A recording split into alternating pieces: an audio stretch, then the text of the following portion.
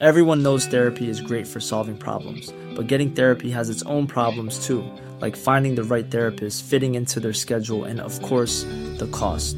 Well, BetterHelp can solve those problems. It's totally online and built around your schedule. It's surprisingly affordable too. Connect with a credentialed therapist by phone, video, or online chat, all from the comfort of your home. Visit BetterHelp.com to learn more and save 10% on your first month. That's BetterHelp, H-E-L-P. Things we love to see. Politicians being held to account for betraying the solemn promises that they have very publicly made.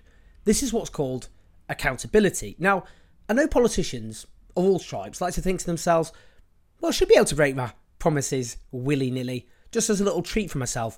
Why should I get any blowback of any description for that? Now, Keir Starmer has what we could describe as a particular fetish for making solemn promises he then breaks. Take your pick. Nationalisation, taxing the rich, scrapping tuition fees, ending universal credit, taxing big tech companies. We really could go on. But there's no more serious promise to abandon than taking action to preserve human civilization from extinction.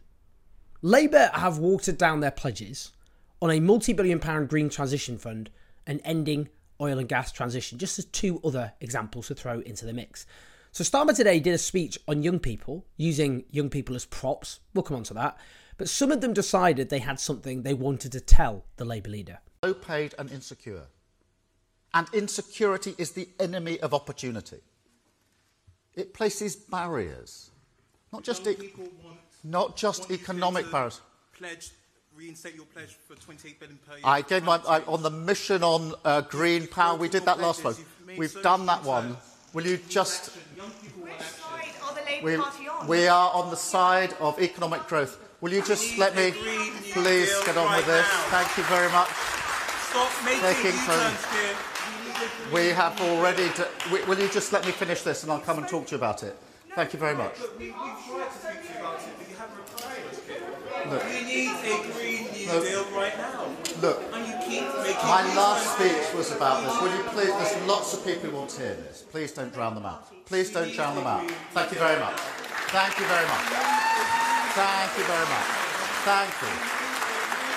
Thank you very much. Thank you. Thank you very much. Right now. I'm sorry, but that really is just a pathetic way of responding to teenagers holding you to account about the very future existence of our planet. Clearly rattled, clearly uptight. Now, a charismatic politician who can think on his feet would have responded very differently. They wouldn't have ended up in that no man's land between Alan Partridge and David Brent. They'd have shown some respect for the aspirations of those who challenge them and their clear dedication. They would have, I suppose, kind of styled it out in some way, but not so for Keir Starmer, who, to be fair, has had the easiest ride of any Labour leader since Tony Blair from the media and his own MPs, so is not exactly used to being challenged. Now, I love the way he responded to their fears about the existential menace posing humanity by saying, I'm on the side of economic growth. Really answered their concerns there, didn't you, Keir? I also noticed he said he'd speak to them afterwards. Anyone think that was going to happen? I mean, there's just another example of Starmer dishonesty.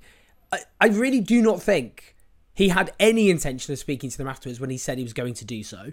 This guy has the same affliction as Boris Johnson in that he is so used to dishonesty, to deceit, that he just casually throws out promises he knows he'll break within minutes in this case. This, I think, what happened as well, this protest, is also quite a clever metaphor. You see, young people are expected by the Labour Party to just sort of stand there as props, to offer Labour their unconditional but silent support, but keep their mouths shut. And if they dare to speak and show that they've got minds of their own, then they'll be told to silence themselves. If you're young, Labour does want your votes, but Labour does not want your voice.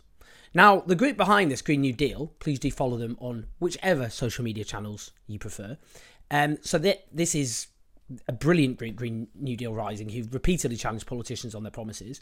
So they've put their demands for Labour to be bold on the climate emergency. They said that means committing to public ownership, wealth taxes to 1%, permanent and progressive windfall tax for polluters, green jobs for all, and a national nature service. And we need at least £28 billion in the first year of a new parliament, not scale-back plan. Absolute bang on. And those are what should be the commitments of a Labour Party which is serious about saving human civilization. Now, it really does get more pathetic. It just gets so pathetic. I'm actually embarrassed for this guy. After the protest, Starmer and his comms team decided it was a good idea to tweet this. Labour's opportunity mission will give young people from all backgrounds the chances they want and need in life.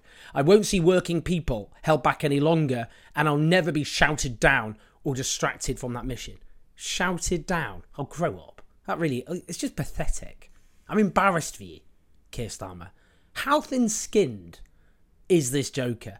Two obviously extremely bright and engaged teenagers challenge you on your countless objective U-turns. You know that you have U-turned over and over and over and over again, including on the little trivial issue of our future existence as a species, and they challenge you in a way which was very calm and very polite. And you call that being shouted down, and you think the way to respond to what happened is some sort of public show of defiance on Twitter against two teenagers. It's embarrassing. You are a thin-skinned man, and that's unfortunate because you are seeking the highest office in the country. Planning for your next trip? Elevate your travel style with Quince. Quince has all the jet-setting essentials you'll want for your next getaway, like European linen, premium luggage options, buttery soft Italian leather bags, and so much more. And is all priced at 50 to 80% less than similar brands. Plus, Quince only works with factories that use safe and ethical manufacturing practices.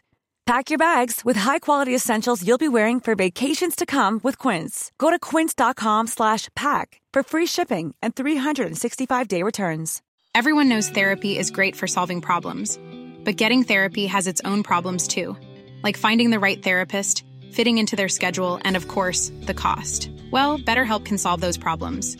It's totally online and built around your schedule. It's surprisingly affordable too.